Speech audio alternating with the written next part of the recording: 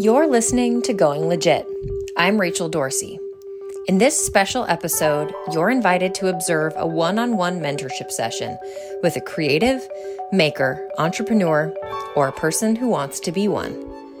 Our goal, as always, is to offer a window and a mirror to help you see a reflection of yourself and your challenge or success, while also seeing beyond your situation to what might be possible. This is Going Legit. I'm so glad you're here.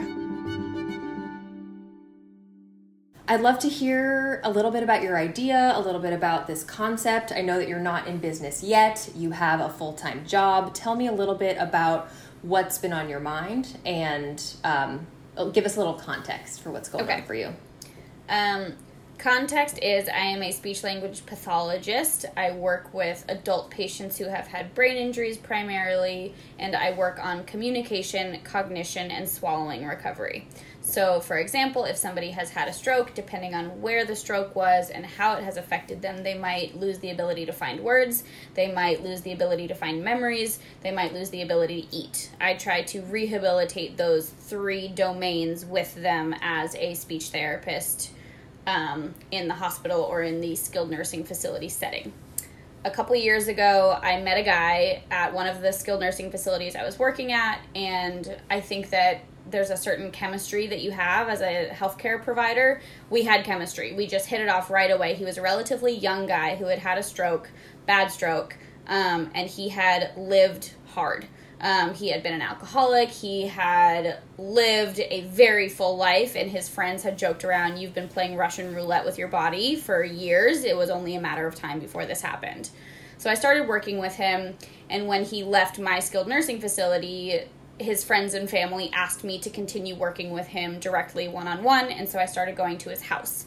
And this was the first time that I was completely on my own as a speech therapist. I didn't have to worry about billing. I didn't have to worry about goals and progress reports and Medicare and justifying my services as being skilled. I just got to spend time with him and figure out what was going to be meaningful and what was going to help him cope with the loss of his independence, cope with being disabled for the first time in his life, and at the same time cope with no longer being able to drink, which had been his primary coping mechanism. I ended up spending hours with him, and in this process where I didn't have structure, we were just talking with each other, I realized that we were writing his memoir. I realized that we were reflecting on his life, we were trying to make meaning out of it, we were looking at what parts of his past were meaningful and how to bring meaning to his future, given that it was significantly different. And it was all of these kind of snapshots and stories and profound insights and breaking down and crying, talking about suicide, talking about religion, talking about literally everything that was coming to mind. And he also had hallucinations, he had seizures, he had a lot going on, but this memoir project became the thing that we were working on. And once I realized that that's what we were doing, I told him, I think this is what we're doing, is that okay? And he basically said fine. He mostly just wanted to spend time with me, and it was wonderful. And it kind of reminded me of the humanity that should be at the heart of all healing. He gave that to me. And it was this very strange, unique relationship where he was in his late 60s, I am 30 years old, and we were spending more quality time with each other than maybe anybody else in my life at that point. And he was paying me. He knew that he was paying me the entire time, but that was fine. That wasn't really important. So we worked on this together for a very long time. He ended up passing away. I have all of this material. I have all of these stories. I have all of these quotes. I have pages and pages and pages of quotes that I wrote down from this time spent together, and I have been stuck trying to make something out of it. And what I want to make is not just his memoir. I want to make a system for using memoir writing as stroke recovery and speech therapy.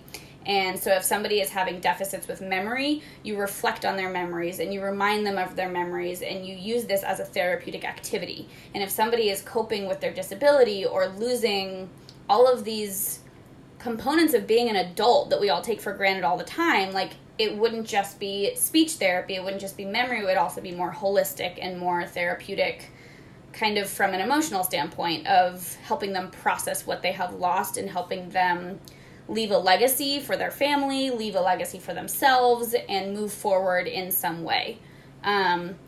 So that is the background inspiration, is that I wanted to do this with one guy, and I have a lot of material but haven't fully done it. I have an outline, I have the chapter names and all of that, but I think part of my roadblock is that he has since passed away, and before he passed away, I asked him whether I could move forward with it, and he said, what do I care? I'd be dead. But it's strange to do that without him. Beyond that, I want to spread this, I think, because it helped him so much. I think that it could help a lot of other people. And there are other people who have written memoirs after a stroke, but I don't think that there's a specific system in place that is coming from a therapeutic perspective. I feel like I've been rambling for a second, but the most recent inspiration, or kind of the fire under my behind, is that we're in the middle of a pandemic, and we are afraid that we are going to lose almost an entire generation of elderly people whose stories will disappear, whose experiences will disappear, whose perspective will be lost, and whose wisdom we won't be able to benefit from. And they're all isolated at home. They're cut off from the outside world, and they need to be able to connect with people again. And we have all of these young people who are getting laid off, aren't able to go spend time with their friends anymore. And so when the coronavirus pandemic hit, I realized this isn't just helpful for people who are surviving strokes. This is important right here, right now, and I want to get it out into the world, and I'm so afraid of not getting it out right or not getting out the right thing, and I'm overwhelmed with everything going on in the world anyways, so I've been frozen. Totally. So first things first, it's a brilliant idea. Thank you. And the timing could not be better. And the fact that it's an idea born out of just organically from this relationship, and the fact that it's really rooted in service is like, that tells me that if you put the effort in, it's going to be successful. What I hear you say is that you're paralyzed because you're fearful that it's not going to be perfect. Yes. Nothing's perfect, right? So like, what's deeper than that? Like, are you afraid that if it's not good, people are going to reject you? Are you afraid that if it's not good, it's not going to work and then it will fall apart and it won't serve anybody? Like, what's that? Like, what's the next layer? I'm afraid of putting something out and then being critical of myself that it's not good enough, or that it won't be well received, or that if I spent more time on it or made it better, then it would help people better, or it would be better received, or that it would spread better. And so there's a fear of failure, and there's also a fear of success, that if I put something out and it does spread, but I don't think I'm spreading the right thing, then I'll be unsatisfied with that as well. Got it. So the other thing that's standing in your way besides the fear of failure is do you know where to start? Like, do you know what your first next step might be if you were to take one? I feel like there are a few different next steps that I could take next. And so that's part of it, is do I focus on finishing Kevin's memoir so that I have an example, or do I focus on writing about the process of writing Kevin's memoir so that I have something to share with other people, or do I fully focus on adapting it to COVID and isolation and ignore the stroke part of things right now? Like, do I just focus on connecting people and making this happen immediately, or do I focus on justifying this from my clinical background of like why this kind of counts as speech therapy for the stroke survivor population? So that's part of my hesitation, is the next steps could go in a number of different directions. Yeah, got it. And then there is a third factor at play, right? Which is just time. Yes. You have a full-time job right now. You're still working. Yeah. You're working under different, more challenging circumstances. I know you're also doing some amount of caretaking in your life, and you have some people in your life that you're running errands for, doing shopping for, things like that. So you're spread quite thin. Is that a fair assessment? Yes. Okay. And beyond that, I think that I've beaten myself up because in the beginning I had all this free time, and I realized I have all this time. I should use it to do this thing that I've been wanting to do for so long. But I think that having the time and having the mental energy are two very different things, and having the capabilities to spend that time not just zoning out, not just baking bread, not just going on bike rides, because that's important for me to survive this too. So yes, I have limited time, and also I have to own that I'm not necessarily using the time that I have to do this thing. So let's think about worst case scenario for a second, because you laid it out. And I think there are three things that I want to talk about in our conversation today. The first is moving you through the fear of failure. The second is helping you figure out what is the road to take, and then what are the tactics and strategies that you'll want to employ to actually make the thing fly, if that's the road you choose. Yeah. And then the third piece is making the time and space to actually do this in a way that doesn't sort of throw you out of balance. Because what you're talking about, baking bread, bike rides, those are really important self-care things. Yeah. It's not healthy for a person to be spending 100% of their time and energy doing work. You have to be doing these other things that fulfill you. And if you can turn this thing into something that fulfills you and restores you, then great. That can be part of that time. But if it's not, and if it is going to deplete you, then we have to find a way for you to still build in those other things. Do those three things sound like those are like three big issues that we should talk about today? Yes. Is there anything else that's going on that I should know about before we dive into those three things?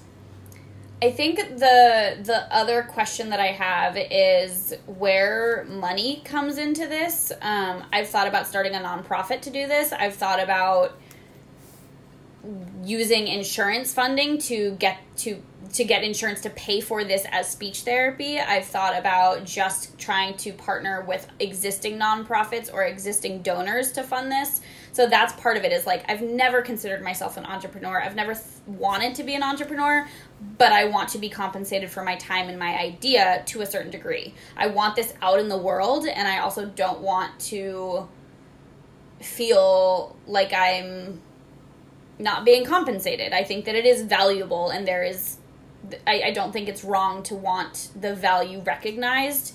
And if I end up spending significant time doing this and I end up scaling back on other work that I'm doing, obviously I have to pay for life. So that's kind of the remaining question, is how to bring money into this. Sure. So monetization is hugely important, and I'm particularly thrilled that you brought it up, because as women, that tends to be something that we just don't even talk about. So I'm thrilled that you have had whatever experiences you've had in your life that have allowed you to include that among the first things. And I'd love for more women to be able to articulate that as one of their primary factors when making choices about their life. So way to go.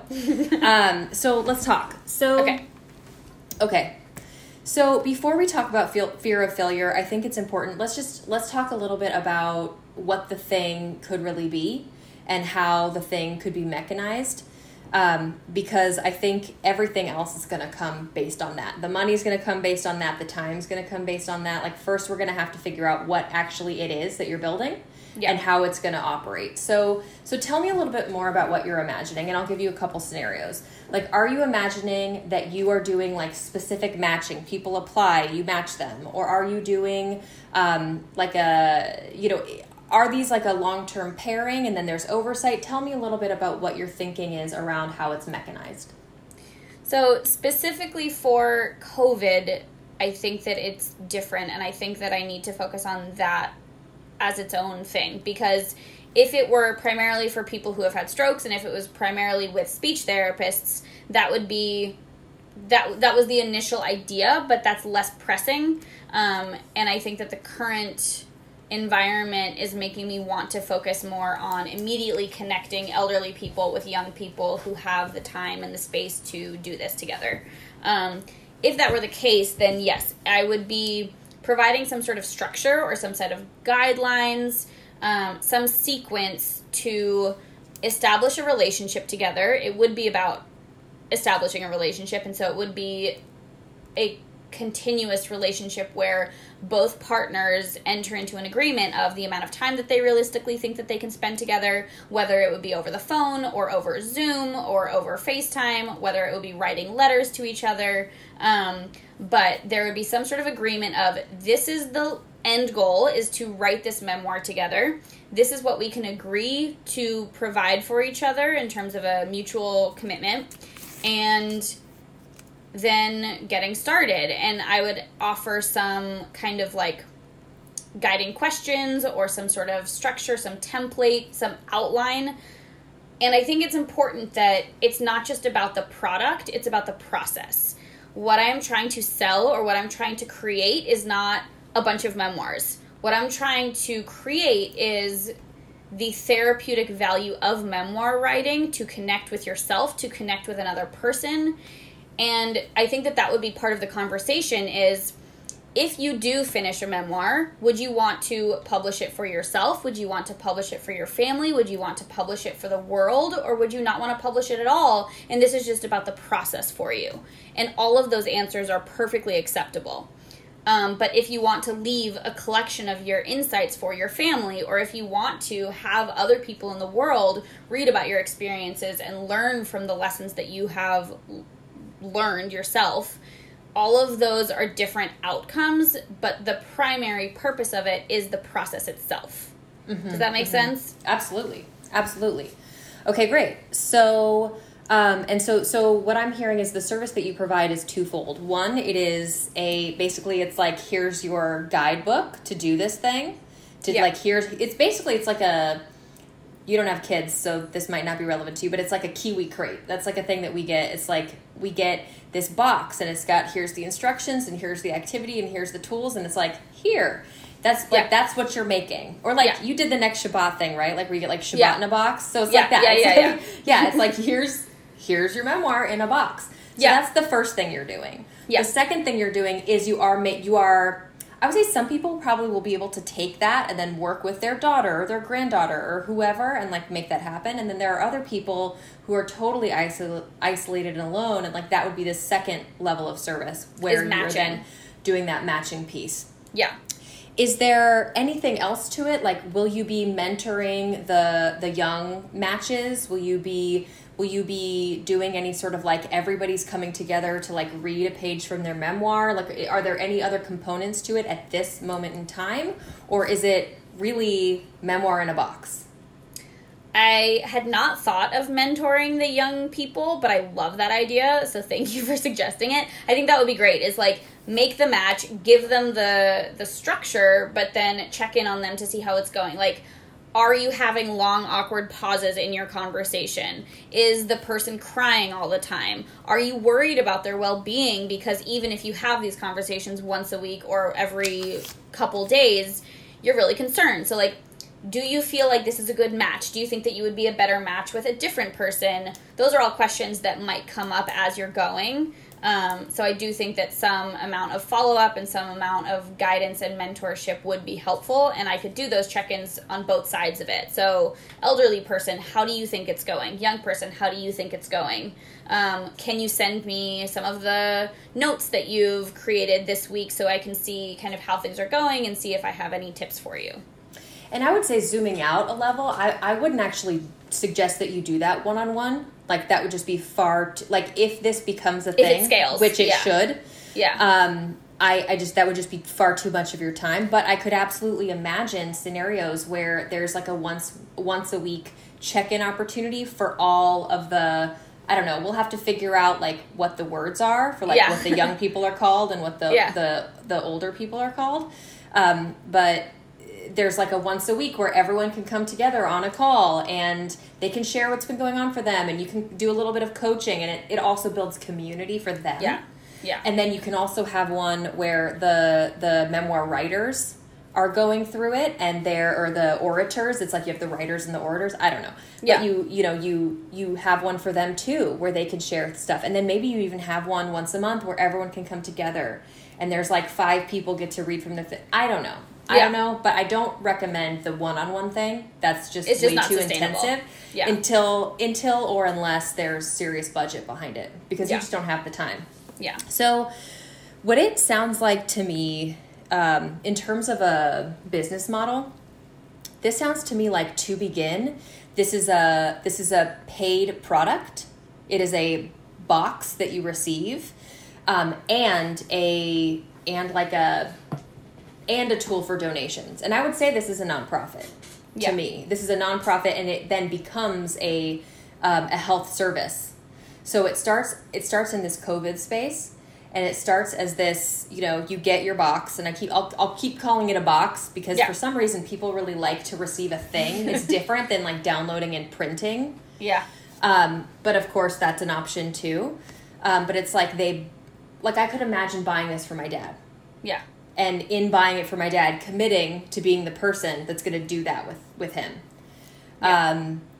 Or I could imagine somebody buying it for their grandparent and then committing to being the person to do that with them. But I could also imagine like either a buy one, give one, or also doing some fundraising so that people who don't have the resources to purchase one for themselves can get one. Yeah. Or for people who don't have that match, who's going to buy it as a gift for them. Because I don't think that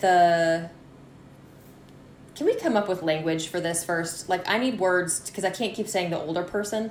Yeah. Like, what do we want to call them? Because they're not the patient in this scenario. No. The storyteller. And the listener. Write that down. Storyteller and the listener. Love it. Fantastic. Listener might, I don't know, evolve to something else. Yeah. But storyteller, primo. Or storyteller and writer. Love it. Yeah. Love it. Okay. Love it. So this is not marketed to the storyteller, right? It's a gift to the storyteller. This is marketed to the writer, and this is marketed to the family members and the friends of the storyteller. Mm-hmm. So, I don't know. That's what I'm thinking about. And that being the case, the way that I see it is that it begins as this COVID activity, as this great thing for people to do to stay connected right now, and that's the marketing. Mm-hmm. But it evolves into this deeper piece that is then specifically for stroke patients, specifically for recovery, for language pathology, all of that. Yeah. And that's the sort of second level that I think when I hear you saying that you're sort of stuck, it's like, yeah, you're stuck. You're looking at writing, like feeling like you have to write someone's memoir before you can do this, feeling like you have to justify it medically, which will require a lot of writing, a lot of research, a lot of like getting other people to validate your work. That's a huge piece of work. Yeah. But to launch memoir in a box, or whatever you want to call it. Yeah. That's, still many, many hours. But it's like, you write your guidelines, you write your how-to, you give a couple of examples, you make your list of questions, you have your whatever prompts you want to have, you have you put it together, and then you launch it. So how does that sound right now? Does that sound like a fair, place to start? Yes. You start, okay. Yeah. The other thing that I feel like it's worth mentioning is there is an existing system or product, and it helps people write their own memoir, but there is no relationship and there's no partnership. There's no listener or writer. Mm-hmm. It's just, grandpa, use this website, write your stories, and it'll print out a book for you to send your grandkids that they may or may not read. That's not what I want to do. That's so product-focused, and I am more process-focused, and so I think that part of my marketing would be in differentiating that. Absolutely. Absolutely. That was kind of an aside. But yes, I do think that what you're saying is absolutely spot on. I need to let go of having to finish Kevin's first. I need to let go of justifying it medically, because right here, right now, as people are being hospitalized, and even if they're not being hospitalized, being locked in your own home is its own illness. Yes. Time is precious, and I think that it's important for me to focus on what I can do now instead of what I'm not able to do because it's just not realistic. Absolutely. Absolutely. So I'm going to stop talking about it as in a box, because I don't think that there's any reason to ship anything to anybody right now. I think I think this actually is perfect for a downloadable. I could also imagine this becoming like just a very simple web page, like a single scroll web page that talks about like what it is, what you get, you know, who it's for, how it's about the process, and then it's got, of course, the origin story that you told me so beautifully. And that's a moving story. It's powerful, and it's literally like for $10 they can click here and download this package and go, and it has everything they need to go. And if they pay then another $15 or whatever, or they could pay $10 a month, and then they get access to these weekly check-ins, to these monthly read alouds. And that's something that you can start, that's something that you can build and then advertise around and scale it that way. Do you know what I'm saying? So it's like if you spent like 3 weeks going really, really deep on like developing these materials, getting them designed in a way that is printer friendly, getting them designed, getting them organized, getting them put together, building out a simple website with a really easy payment portal, and then soft launching with your community, soft launching with your friends. Maybe you give it for free to a few people so that they can start the process and then talk a little bit about it, get some testimonials going. Yeah. Then once you have some testimonials built on your website and like, you know, a month or two has gone by, then you start running ads around it. People are spending more time on their devices than ever before. Yeah. And they're looking for something to do. Yes. That's meaningful. Yes. They're looking for a way to connect. Everybody wants to share their story right now. This feels like exactly the right thing and exactly the right time to me. And I feel like all of these people are making these comparisons of like, our grandparents were asked to go to war, you're being asked to sit on your couch. Yep. What better way to have perspective on being asked to sit on your couch than talking to somebody who went to war? Or like, absolutely. What better perspective on our economic crisis than people who survived the Great Depression? People who have been through these waves. I think that it'll be equally as beneficial to the listeners or the writers to understand that like, life comes with ups and downs, and life comes with curveballs, and you never know how life is going to go. And there's a tremendous amount of wisdom in talking to people who have lived so much longer than us. I feel like I've been incredibly lucky to especially talk to people at the end of their lives where they're facing their own mortality or they're facing the mortality of their loved ones, and they look backwards. So often, especially young people with our devices and our jobs and our this and our that, we're focusing on today and tomorrow and next week and next month and next year, maybe. We don't look backwards as much, or if we are looking backwards, there's less of that to look back on. Looking back on your entire life, you really get a different sense of things, of what actually mattered and what you might have done differently and what you're most grateful for. And I think that young people can make different choices now to move forward, to live the life that they want to actually live if they have that perspective of somebody looking backwards. So I want that to be part of it too, is like, yes, we're stuck on our couches, we're stuck in our houses, a lot of us have lost jobs, a lot of us are worried about so many different things. And life is this complex, beautiful mess. And I think that all of us will feel less alone and less freaked out and less overwhelmed just by connecting with other people and hearing their stories and sharing in some of the emotions that connect all of us and like the common threads that bind all of our lives together. We grow up, we have family dynamics, often complex. Oftentimes we fall in love. Oftentimes we have a family. Oftentimes life continues to evolve and there's all these different phases. And this is a phase. I think that that is one of the things I want people to focus on is like right now, one of the things that feels most overwhelming to me is that we don't know when this is going to end.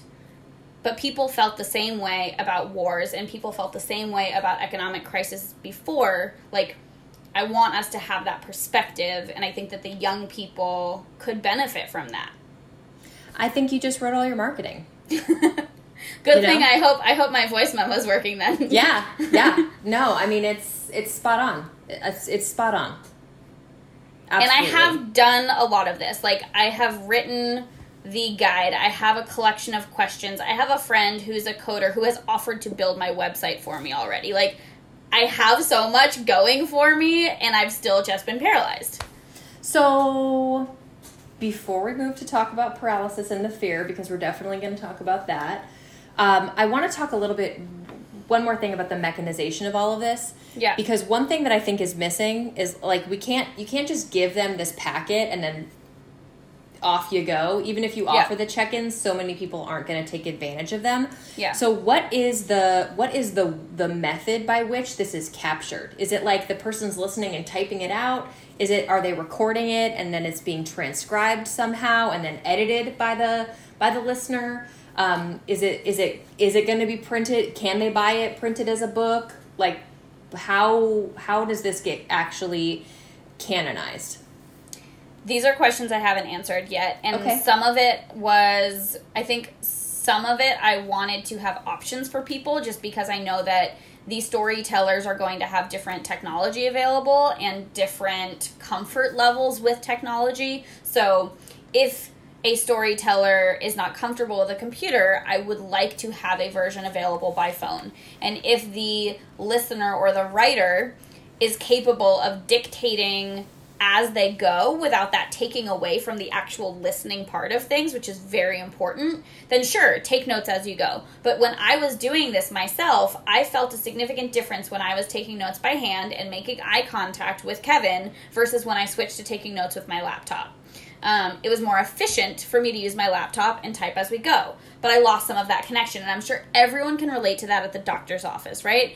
Every time you go to the doctor's office now, they're staring at their computer screen half the time, and you don't know if they're actually listening. You don't know if they're actually picking up on some of the nuances of what you're telling them about your life and your body and your health. So I want to be careful about that. But also, if you're in different houses anyways, then you're not really going to be able to see about the eye contact, but maybe then the active listening becomes even more important to reassure each other that you're engaged. Yeah. I do like the idea of having some sort of notebook or something or other that they could use as a guide. And then there would have to be lots of like empty pages just for kind of free-forming it mixed in there. So I have a potential technological solution for you, which is something that we use for all of the stories that we capture in my production work. Yeah. Which is, there's an incredible service. It's called Temi, Temi, and it's a transcription service. Okay. And it is pennies on the dollar to having a real person transcribe. Yeah. Like maybe $10 for an hour. Okay. Of audio time. So, and what it does is it gets about 90% of it right. Okay. So if you mechanized it in such a way where you taught them how to record, how to use a recording device. Yeah. Maybe they can purchase a recording device through a link that you provide, and you have an affiliate link, so you get some money for that. Or maybe you sell it directly as part of the package. Or maybe they're doing it through a Zoom call, and then the listener is capturing it, and then they run it through that Temi process. Or maybe you have a developer build something like that for you, or build a portal for you, and then you run that piece as a service. But then the listener can go through. The thing that's so cool about Temi is that when you're looking at it, you can read it and hear it like karaoke bounces at the same time. Yeah. So if a word is wrong, you can change it right in there. You can edit it in, like you can cut things out. You can highlight things that you want to keep. It's really an incredible tool, and I would really encourage you to take a look at that, because I think that will save a ton of time. Yeah. Because part of it is time, too. It's like, cool, someone's going to spend 10 hours listening to someone's story, and then spend another 50 hours writing it out? Like, that's very unlikely that it's ever going to come to a finished product, because they're going to hit the same roadblock that you've hit with your friend. Right. So I really encourage you to look into that solution, because I think that that's going to speed things up a little bit for you. Okay. There's more to research on this. You know, it's a big project. I still think that it can be built quickly and effectively. And Yeah. I also don't think that you have to carry the responsibility of the finished product. I think that, because like you said, it's not about the product, it's about the process. So, Right. but this technology that I'm sharing with you, it's that allows the listener to be like this with the person, Yeah. and to ask the follow-up question, and to be so engaged that, like, what was that like for you when that happened? Yeah. Like, what did it smell like that day? And like, some of those questions are things that you can like include in your package, like how to dig deeper with somebody. Do you feel like you have a pretty solid sense of like what belongs, both like what belongs in the kit and what you still need to research to like give a full, like sort of full life cycle of this concept? I think it's easy for me to think about what goes in the kit if everything goes really well and if everything happens naturally and if the storyteller and the writer have that natural chemistry and that kind of like, I think of it as conversational chemistry, that back and forth where you pick up what I'm putting down and there's a momentum to the story and there's a momentum to the relationship. Sure. I think that happened with me, and so what I'm thinking of is if it happens like that in the future. I think what I haven't put as much effort into is like how to coach people if that doesn't come as naturally, or how to coach people to get past some of those pauses, or how to establish the trust required for somebody to really open up about the hard parts of their life and the insights and to really share. I don't want it to feel contrived. I don't want it to feel forced. I don't want it to feel like pulling teeth. I want this to be meaningful and enjoyable for everybody. And I think that it was so meaningful and enjoyable for me. I want it to be that way for others. And I can't assume that that will always be the case. And I would want to help get people there. Do you think that that needs to be delivered in a one-on-one way? Or do you think that that could be something that lives as a video perhaps, or an audio talk through, or or like written, troubleshooting? Totally. Like, do you think that that's the kind of thing that you could like make a really detailed and involved one that's like maybe even an hour and a half in length, that's like, here's all the things that could go wrong and all the things that, like, all the ways that you can solve for those problems? Or do you think it does need to be like a level of support that is a sort of like an offered package? I think most likely people would encounter the same roadblocks, and so hopefully I would be able to troubleshoot in bulk. I think that I won't necessarily know what roadblocks are the most common until I do this soft launch, until I get feedback, until I hear from people what was hard, what was easy, what was great, what was not great. So I think that initially I could provide some guidance of these are things that I expect might happen that you would need to work through. Here's how I would suggest working through them. And then part of that soft launch would be asking for feedback so that I could develop a more cohesive guide or more in-depth instructions for people to get past those issues. Great. And do you think that that happens as like is that like a weekly at whatever PM on this day at this time, you're going to be at this place, like you're going to be doing a Facebook Live and people can join you, or you're going to be doing a whatever and people can, RSVP and sign up? Like how would you imagine mechanizing that? And you don't have to have an answer. These are just, I'm asking you the questions because if you can leave with this answered, then you're that much closer to doing it. Yeah, I don't have answers to that. Yeah. This is the part of it that I am not knowledgeable or experienced in at all. Like, this is the part of it where I have the idea, but it's the mechanizing that I'm clueless about. Great. So let's talk about it. So we have what it is, how it functions. We have what the materials are to get sort of like things going. And what we're talking about now is the system for support for when things go wrong. You have it built for when it goes right. So I love the idea of some sort of regular availability, Because also people can opt in or opt out. Like again, it's not your responsibility if people follow through with the whole process. If people even just have 3 of these conversations with a storyteller in their life, then they have deepened their relationship that much more than they ever would have otherwise. So I think that in terms of your perfection challenge, I want to really encourage you to start to separate yourself a little bit from the outcome. Yeah. Because again, you have said it yourself, it's not about the outcome. It's about the process. And I want you to write that down, because I really think that's going to need to be your mantra for this entire thing. Yeah. It's both a selling point and it's how you get yourself from being unstuck. Yeah. It's the process. Yeah. So, I don't know. I mean, I could imagine it really just being a video that you make that lives someplace on the website that's like, having issues, click here. And it's like, you're talking to the camera like you're talking to me, and here's some things that might come up. This might come up. Here's a great way to solve that problem. Like if it's still an issue, reach out to the Facebook group of all the people who are also doing this thing. There's a community. Yeah. So it's like maybe there's a way that everybody who signs up for this gets invited to this Facebook group where you check in every day.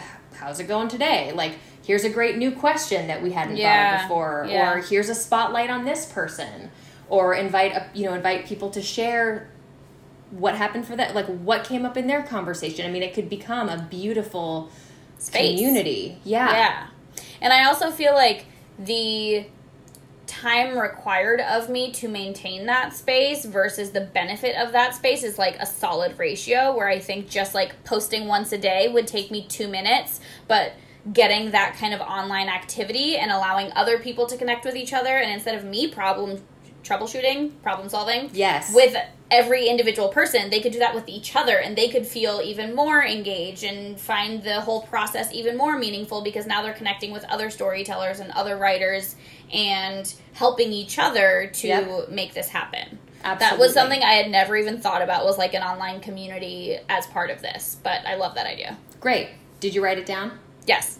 Great. How did you? I don't see your hands moving at all. I have the process. Perfect. Fantastic. Great. Okay, cool. I mean, I don't think we need to talk much more about that. I feel like I want to circle back to like exactly what you're going to do after this conversation, but I want to talk about fear of failure for a minute. Okay. From when we started this conversation to now, on a scale of 1 to 10, 1 being you're not going to do anything at all, and 10 like you're going to put your heart and soul into this tomorrow, where are you on that timeline, on that spectrum? Where are you on that spectrum? Specifically related to fear? Yeah, specifically related to fear. Like 7. Yeah? Yeah. That's pretty good. Yeah. Yeah. Where do you think you were at the beginning of the conversation? Like 3, 4. Really? Yeah. That's great. That's good. That's great. Fantastic. I'm so thrilled. Great. I want to get you to a 9 by the end of this conversation. That's my goal. Because we have to be a little bit afraid. Otherwise, otherwise we're also not going to do it, right? If we're so like, oh, this is going to be great, we can just do it, then we're not going to put time into it either. So, are there any people standing in your way? No. My friend who offered to build me the website like months ago, and she has been incredibly supportive, and she's like, I think that this idea is amazing. She has built multiple websites. She has built multiple businesses for herself. And she has just said, like, give me the content. I will make it happen. So I'm the only one holding me back. That is pretty clear to me. So when are you going to reach out to her? I've already sent her like the outline and the basic gist of what I wanted to do, but I think that she's very supportive, but she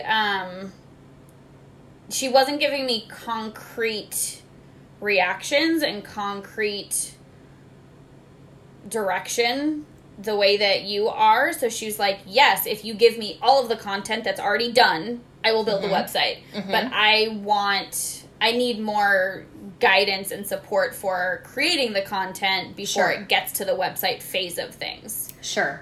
So we should probably consider continuing to work together in this way, because this is specifically what I do, and it's smart for her to hold that boundary, because that's not what she does. So she's perfectly right to say, I'm going to just sit here until you're like, here you go. Yeah. Go. And so I think that good on her. I think in the very beginning of this, when I got this fire under me and I was like, I'm going to do the memoir project now. And then we made a couple like Skype hangout appointments with each other. And then I didn't do what I was supposed to do before then, or at least I told myself I hadn't done enough. And so then we didn't do it. And then I was like, well, I still want to be able to chat with my friend and talk to her about the world and our relationship, even if I haven't done my homework related to this project that she's offering to help me with. So then I just kind of like felt more stuck and felt more bad. Like I was spending my time reading research articles to determine what kind of mask I should be wearing at the hospital, because the CDC wasn't doing that yet. And that seemed more pressing at the time. But it also meant that I just, like, stopped doing this and just felt bad that she was offering and I wasn't able to take her up on that. So that's so normal. That's so normal. I mean, right now, I'm like as go as I've ever known a person to be go. And I am feeling like it's really hard to go right now. So we all have to cut ourselves some slack right now. Yeah. This is not the time to be like burrowing forward, or barreling forward. It's just not the time. It's not possible, because we are all, whether we like to admit it or not, we are all living like shrouded in like this incredible weight of what you were talking about earlier, uncertainty. We just don't know. And that is super hard to live in. Yeah. Practically impossible. So the fact that you're still able to wake up every day, show up for your patients, do the work that you do, show up for your family, feed yourself, clothe yourself. You look great, so presumably you've had a shower in the last 5 days. Like, you're crushing it. That really could be enough. Yeah. You're going to be layering something new on top of it, so you have to cut yourself a little bit of slack, and you have to give yourself a little bit of space. Nothing happens overnight. Everything takes several iterations. You're not going to be happy with it until it's out in the world, and then people are doing it in real time, and you're finding out what's clunky and what doesn't work, and then you're fixing it. Yeah. Like, that's making something new. Yeah. You know? So I just want you to... I know that you feel this pressure because, like, COVID's happening right now and, like, you have to jump on it right now. But, you know, I think now's the time to just, you know, maybe if you make an hour a day, do you think you could find an hour a day to work on some piece of this? Yeah. Yeah. The other thing that I am aware of is I respond a lot to the kind of space that I'm in. And when I've done other writing projects, I also did some independent consulting for advanced healthcare directives and kind of like end of life wishes and documenting that well in advance, and specifically for dementia. So like I've done other side hustles in the past. And what I always had to do was leave my apartment to go do it and go sit at a cafe and bring my computer somewhere and change my environment to change my mindset. And I feel like I can't do that anymore because the world is shut down. So I can't bring my computer to a cafe and focus for 2 hours and remove all of the other distractions, like the bread that I could be baking or the whatever the laundry, else. The dishes, the bed that needs to be, everything. Everything. And so that is, I think, part of one of my challenges now is creating a workspace in my apartment. I live in a studio. I don't have a desk. I don't have an office. I sit on the couch sometimes. I have a relatively large closet, but it's filled with stuff. Right now I'm sitting at like the very end of my kitchen counter table thing, which often has food on it or I'm cooking on it. So that is something that I think I need to do before I even, like, I feel like that's a prerequisite, is before I can even spend an hour a day, I need to create the space where I will spend that hour a day. Beautiful. Beautiful. Write it on your list. Okay. That's the thing that you're going to do this weekend. Yeah. So that Monday morning, or whenever, whenever you have your time Monday, and it doesn't even have to be one consistent hour. Yeah. It could be 30 minutes in the morning, 30 minutes at night, or 30 minutes midday, 30 minutes after a workout, whatever. Yeah. But yeah, you have to create that space for yourself. Yeah. And you're so smart to know that. So many people don't ever recognize that, and so they just never make it happen because they don't have the right conditions. I also know that, like, sometimes my space becomes both a representation of my mental health and a barrier towards my mental health. So it's like, if I get anxious or depressed, sometimes I let my space get cluttered, and then my cluttered space makes me more anxious or more depressed. And so that's something that I've been trying to work on, not very successfully, especially given everything else. But I know that that's kind of like, create a space that makes me feel capable and confident and ready to do the work, and then the work will be better. Yeah. So that is, I think, like, earlier you said, what's the next step? And I said I could go in 3 different directions. That's bullshit. The next step is creating the space to do the work and then going that next step. Beautiful. Beautiful. Amazing. Fantastic. Okay, so let's talk about, I think, is time management, like, do you feel like you're going to, once you have your space and now that you know your to-dos, do you feel like you have the management capabilities to give yourself the time, or do you need a tool for that?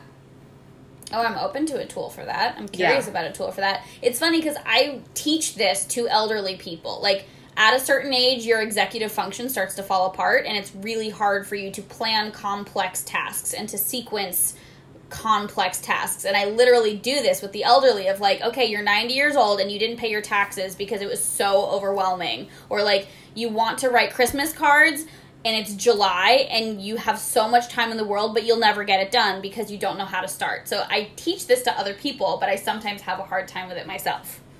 Absolutely. Absolutely. Same. It's like I was talking to somebody the other day about this other big project that I have, and I'm like, oh God, like, how am I going to do it? And she's like telling me exactly the things that I tell my mentees. And I'm like, this is so silly because literally I have said these same exact words. This is normal. It's like, we could do it for other people. It's hard to do for yourself, especially when you're in a vacuum and it's just you. It's hard to even know what questions to ask yourself, which again is exactly why your idea is so brilliant, is because these writers are never going to write their story unless they have that partner who's asking them the questions. It's the same. Yeah. It's the same. So, tools for time management. Yeah, time management. What does your day look like? Typically. So right now I work 8 to 4:30ish at the hospital. I am not a morning person. It's really hard for me to get to work by 8 a.m. Because it takes me a while to kind of get my day started. Sometimes I end up working later. I'm also helping out with my friend's nonprofit to distribute free wine to healthcare workers. So oftentimes at the end of my workday at 4:30, I'll go deliver some wine or schlep some wine to different healthcare people. I'm going grocery shopping for my dad.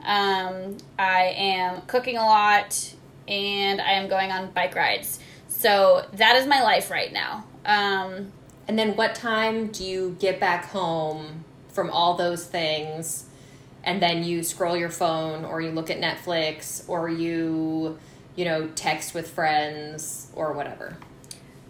I might get home as early as 5. I might get home as late as 8 or 9. And then oftentimes, like, I haven't really been watching a lot of Netflix. I do scroll my phone sometimes, but what takes my mind off of things is cooking.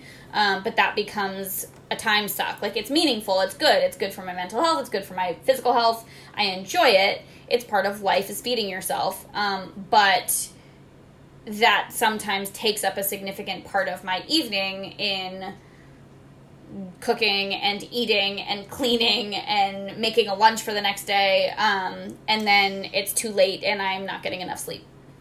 Do you have tools, like physical tools for big batch cooking? Yeah, some. Do you do that?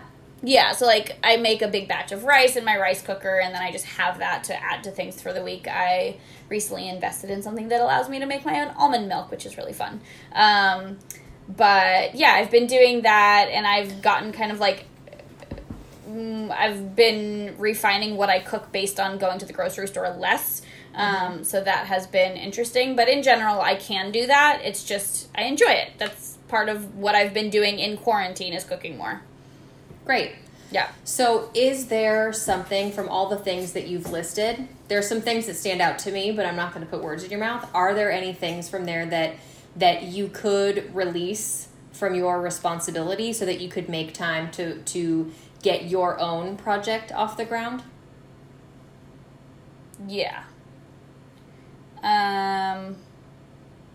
Yeah, I could be more efficient at my day job to leave earlier. I think part of it is like I sometimes just stay at work longer than I have to, and I don't use that time as effectively as I could just because I don't necessarily want to come home to where I live by myself. And coming home by myself sometimes makes me sad.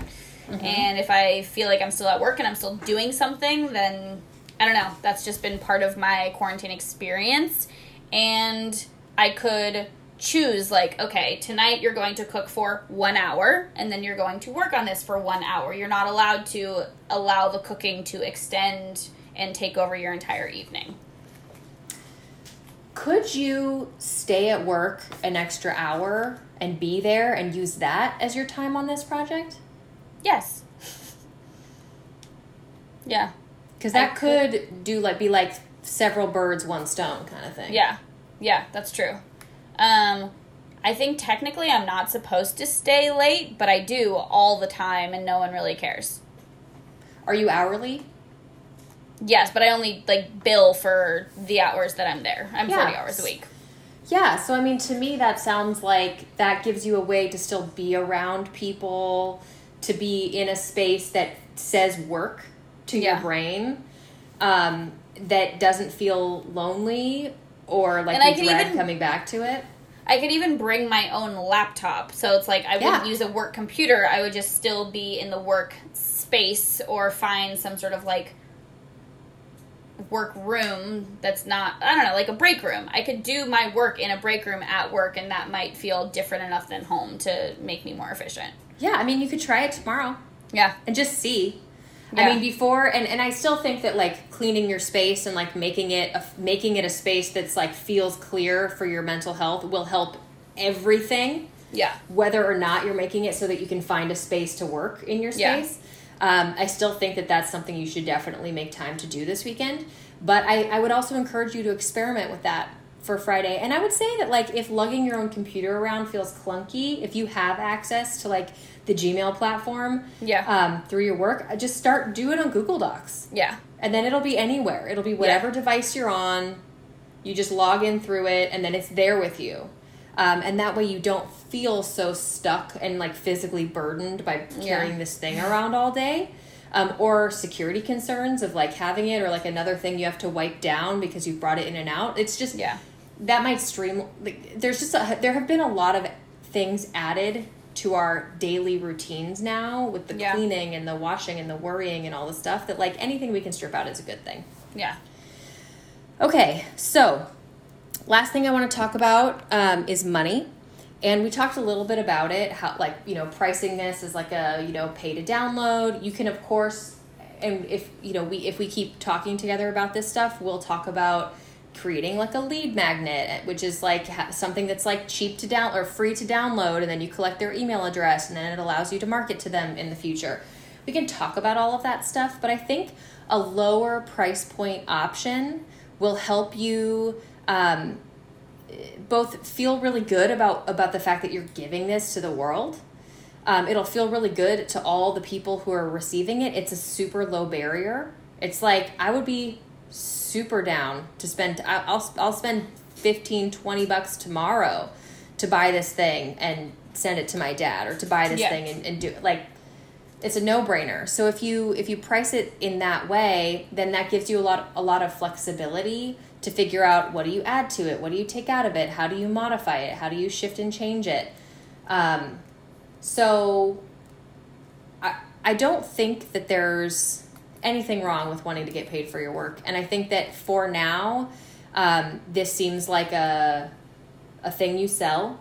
And in the future, it maybe seems like a thing that you raise money for. Mm-hmm. But now is not a good time to be raising money. Yeah. It's just people that have it have lost a lot of it. Yeah. You know, people who have it and are still making it are holding on to it because they just don't know.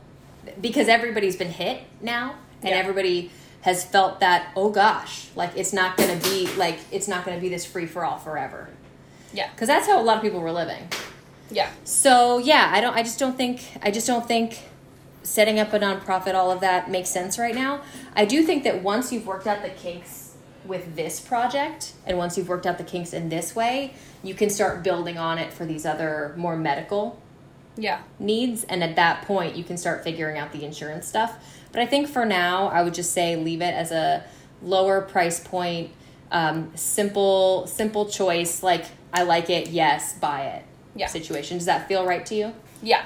And the other thing I've thought about is, like, even if I am selling this, and in terms of the timing of COVID, I was thinking, okay, this needs to get out. I'm not going to start a nonprofit right now. Maybe the nonprofit piece of it comes in later once people have actually written their memoirs, and the nonprofit publishes them for free with external donations and funding of, like, okay, like, we want to allow these stories to actually make it out into the world if that's what the storyteller wants. And, like, it doesn't cost a lot of money to self-publish a book. And so if that became the part of the nonprofit of, like, okay, if people are putting in the effort to create this thing and to benefit from the process, and they also want to help spread the product, then maybe that would be where that comes in. Sure. But that would be, like, who knows when that would happen. Totally. And there are a million, like, for the good things that a nonprofit connected to this concept could do.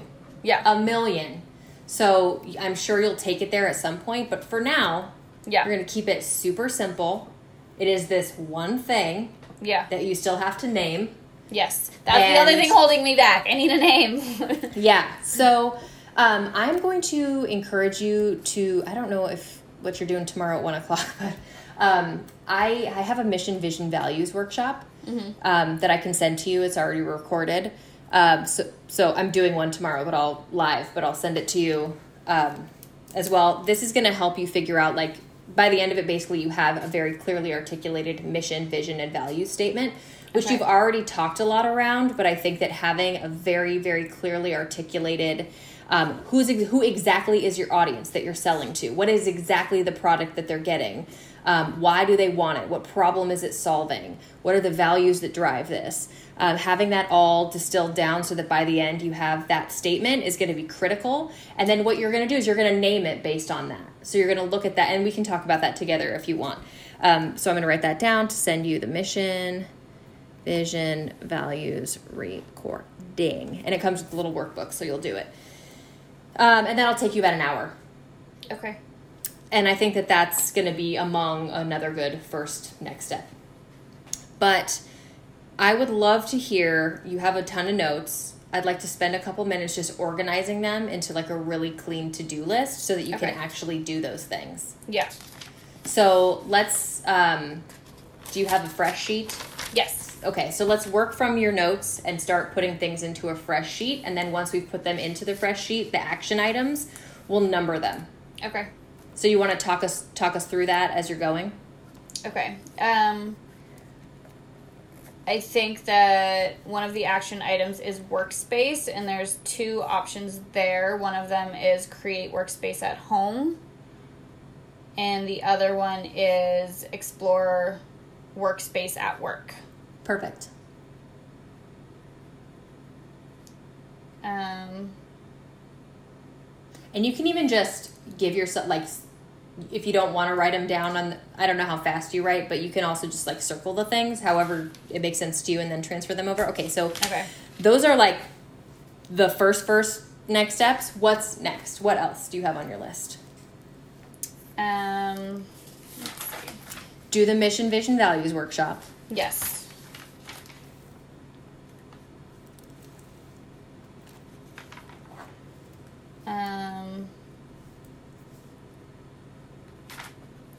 Yeah, and I think that those are good questions to ask myself of who, what, why, and, like, that will help guide me. I am, like, stubborn about a good name, and I really like a good name. I might get stuck on that again, and again, I have to remind myself it's about the process, not the product, but I think a name actually matters for a product, and if the product that I'm selling is the process, I want that name to encapsulate that. I want it to be clear from the name what I'm trying to do and why people should want it. So just before I lose it, I could imagine something that's called, like, the process. I love, like, colons and subtitles. I'm, like, really big on that. But, like, what if it was something like the process, colon, a guided, partnered memoir experience or something to that effect. But that just came to, I just didn't want to lose it. Yeah. Doesn't have to be that, but didn't want to lose it. So so definitely naming it. And I think that it would be a great idea if you had a piece of paper and you, like, went through it and you just, like, keep it. It's like when I was trying to name my children, you know, and you just start spitballing and, like, you bring in a couple friends to chat it out and you, like, get on a call with your friends and you're like, how about this? How about that? How about this? How about that? Or you just start keeping a list of them as you go, as you're thinking about it. But eventually something's going to come to you and you're going to say, you're going to keep spitballing, and then you're just going to keep coming back to it. And then that's what it's going to be. And you can always rename it. Yeah, I think, like, part of me wants to include COVID or coronavirus or quarantine in the name right now because it seems so relevant to that. But then if I'm trying to scale and if I'm trying to build this beyond this, because this won't last forever, I don't want it to no longer seem relevant. So that's... I don't think you should have it in the name. I think people are, like, burned out on COVID. They're, like, looking for the light right now. So, like, give them the light. Yeah. You know, we all know the context under which we're living right now. Yeah. So I just want to encourage you away from that. I like that. And then whatever you name it, it can be, like, whatever, for stroke patients, whatever, for, you know, recovery, whatever, for this other thing. Different adaptations. Yeah.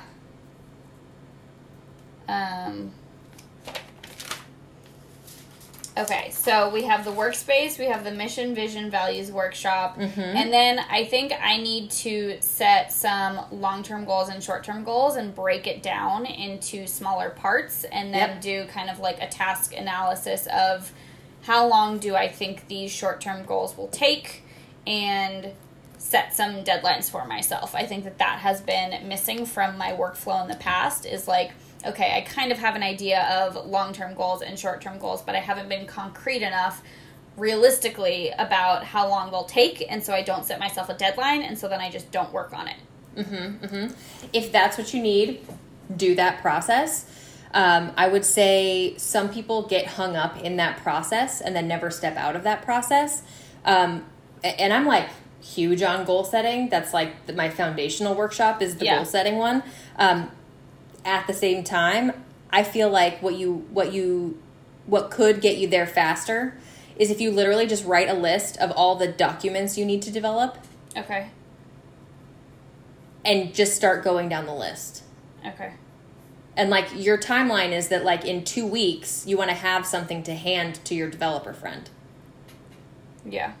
Because if you go through a whole process to, like, this one needs to be started on this date and then it needs to be finished on that date, you're going to spend 2 weeks just doing that.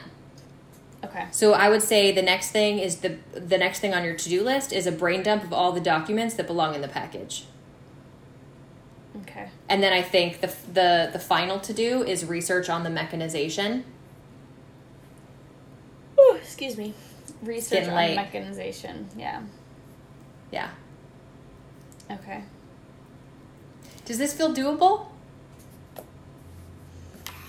Yeah. I mean, 2 weeks to have something for the developer seems ambitious, but I think if I actually create the time and the space, I could get a lot done in an hour a day multiplied by 2 weeks.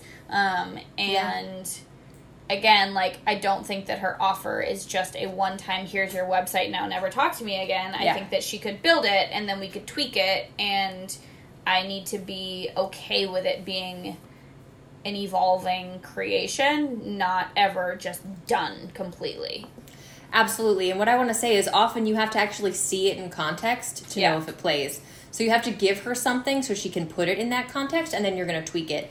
So part of that tells me that you need to discuss with her that the platform, whatever platform she uses, you have to be able to work in it too. Okay. So, like, if she could design in a Squarespace, she can design in a whatever. I love Squarespace, but whatever she designs in, you have to be able to go in and make edits yourself, or the relationship will fall apart and you will have to start again from scratch. Okay. So I would say getting a conversation with her going. Yeah. Really soon, which is like, here's my goals, is I'm trying to get, these things to you by whatever date so that you could start building this thing that I need to be able to edit also. And if that means you need to give me an hour tutorial of how to add text and how to edit text, like, that's really all you need to know how to do, but you need to know at least that. Okay. Yeah. And it's not going to be perfect. It's going to be messy, and you're going to try it with with a couple of your friends and their families, and you're going to get their feedback. But you have a job right now. You have a very full life. You're trying to hold it together in a really rough time. You're not trying to make $1 million from this tomorrow. No. This is going to be, and just because it feels like you have to get it done fast because we're in coronavirus right now, that was never the original project concept. The original project concept is so much deeper and long-lasting than that. It is stroke patients who are trying to recover. Yeah. And I wish it weren't the case, but there will always be stroke patients who need help recovering. So, when you feel the pressure that it has to be done now, 2 weeks, 1 month, whatever, just let that go, because everything that you're building right now, if coronavirus ended tomorrow, and my God, don't I wish it would, that would be nice. I would love that this whole concept goes to shit because coronavirus ends tomorrow. That would be nice. That would be nice. It won't. But if it does, it's still That doesn't mean the work is lost. It's not. It's just, you just pivot into the original concept. Yeah. Yeah. Are you at a 9 yet? I think so. Getting close. Like 8.5? Yeah. 8.5 is fine. That's enough. That's enough for me. Okay. Fantastic. Okay. Is there anything else? Do you feel clear on your steps? Yeah. Is there anything else you want to talk about while we are together right now? Not that I can think of right now. Yeah, I mean, I know nothing about marketing, but I feel like that's getting the cart before the horse. Like, I need to have something to market. Yes. And then I will figure out how to market it. Yeah. Totally. And this, this is the foundation. This is where everything starts, right? You have to build what is it? How does it work? Who is it for? And then you can figure out how to sell it to them. Yeah. But first you have to have a thing to sell. And, that is the area of my expertise, is like, then we get into the marketing, then we get into the tactics and all that stuff. And you may not decide to continue with this. It's, but it's there for you if you need it. And there are a million free resources out there in the world, like how to market and how to this and how to that. And I have a bunch of articles on my website as well, like a 3-step marketing plan and all sorts of things like that you can look into. But I'm not the only one who does this stuff. So there are a lot of resources out there, but that is not something you need to be even thinking about right now. Yeah. Right now, it's just... Get out of my own way. Get out of your way. Yeah. Do the things. Make the time for it. Yeah. And keep baking the cupcakes and keep baking the bread and keep cooking beautiful food for yourself because you are important And that is a way that you're showing yourself love and importance right now. And that is not something you should let go of. Yeah. Okay. Okay. And off you go. You've been listening to Going Legit. I hope you're walking away with a new idea, a new perspective, or perhaps a new sense of what might be possible. Please take a moment to send a silent wish of hope to our subject. It takes vulnerability and bravery to step up in such a bold and public way, and for that, we can all be grateful. If you'd like to be a guest on this podcast, you can apply at goinglegit.co. This episode was produced by me, Rachel Dorsey, in partnership with my partner in everything, Drew. It was recorded while the kids slept and edited while they watched TV, because you gotta do what you gotta do. Going Legit is executive produced by Bone and Gold. If you like what you heard, please leave us a review. And please, please, please share with your friends. I'm Rachel Dorsey. Thank you for listening.